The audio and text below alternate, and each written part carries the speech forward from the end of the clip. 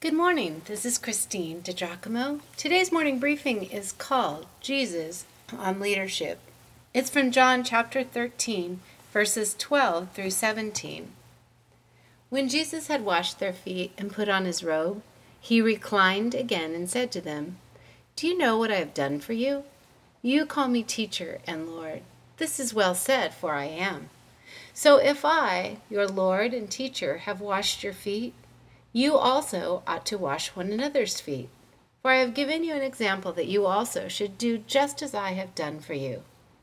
I assure you, a slave is not greater than his master, and a messenger is not greater than the one who sent him. If you know these things, you are blessed if you do them." Here's the question. Are there 5 or 7? If you Google marks of a leader, one guy says 5, another 7, and still others, well, blah, blah, blah. There is a ton written on effective leadership.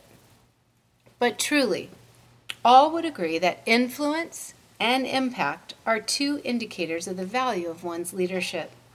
On just those 2 alone, is it possible then that Jesus Christ was, or is, the greatest leader of all time? I dare say yes. Our Lord was a master communicator, often saying little, but demonstrating a very loud message, such as when he stooped to wash his disciples' feet, not bothering even to comment on their unwillingness to initiate the important task themselves. Just think of washing those 24 dirty feet. Yuck! I wonder how many times Jesus got up and down again to change the murky water. I wonder what the men were talking about. After all, it would take a while to go around the table, washing and drying all of their feet. I wonder if he paused to look into each of their eyes to individually communicate his great love for them personally, one last time before the cross. And here's another thing I wonder.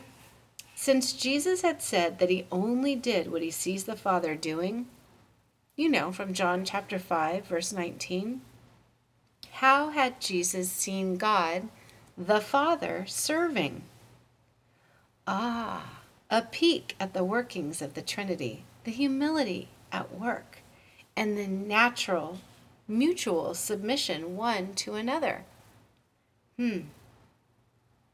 Hey Christian, you want to be a leader? Jesus asks. If you are the leader, if you have a place, everyone already knows you're the leader. You don't need to prove it. Be willing to serve sacrificially, ready to roll up your sleeves and get your hands dirty, often from others' filth.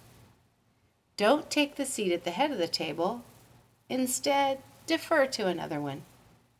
Oh, and when you are hurting, because leaders hurt, good leaders feel what their people are feeling. They lie awake praying for them at night. That is no time to retreat or look for your own solace. Instead, look for someone to serve. Get your eyes off yourself and lighten another's load. You will find your own burden feels a little lighter in the process. Above all, though, lead with humility. Yeah, these are just a couple things I am learning about our servant leader, Jesus. If you'd like to read this, you can go to pastorwoman.com, click on Powerful Bible Teaching, Morning Briefings, and again, the title is Jesus on Leadership.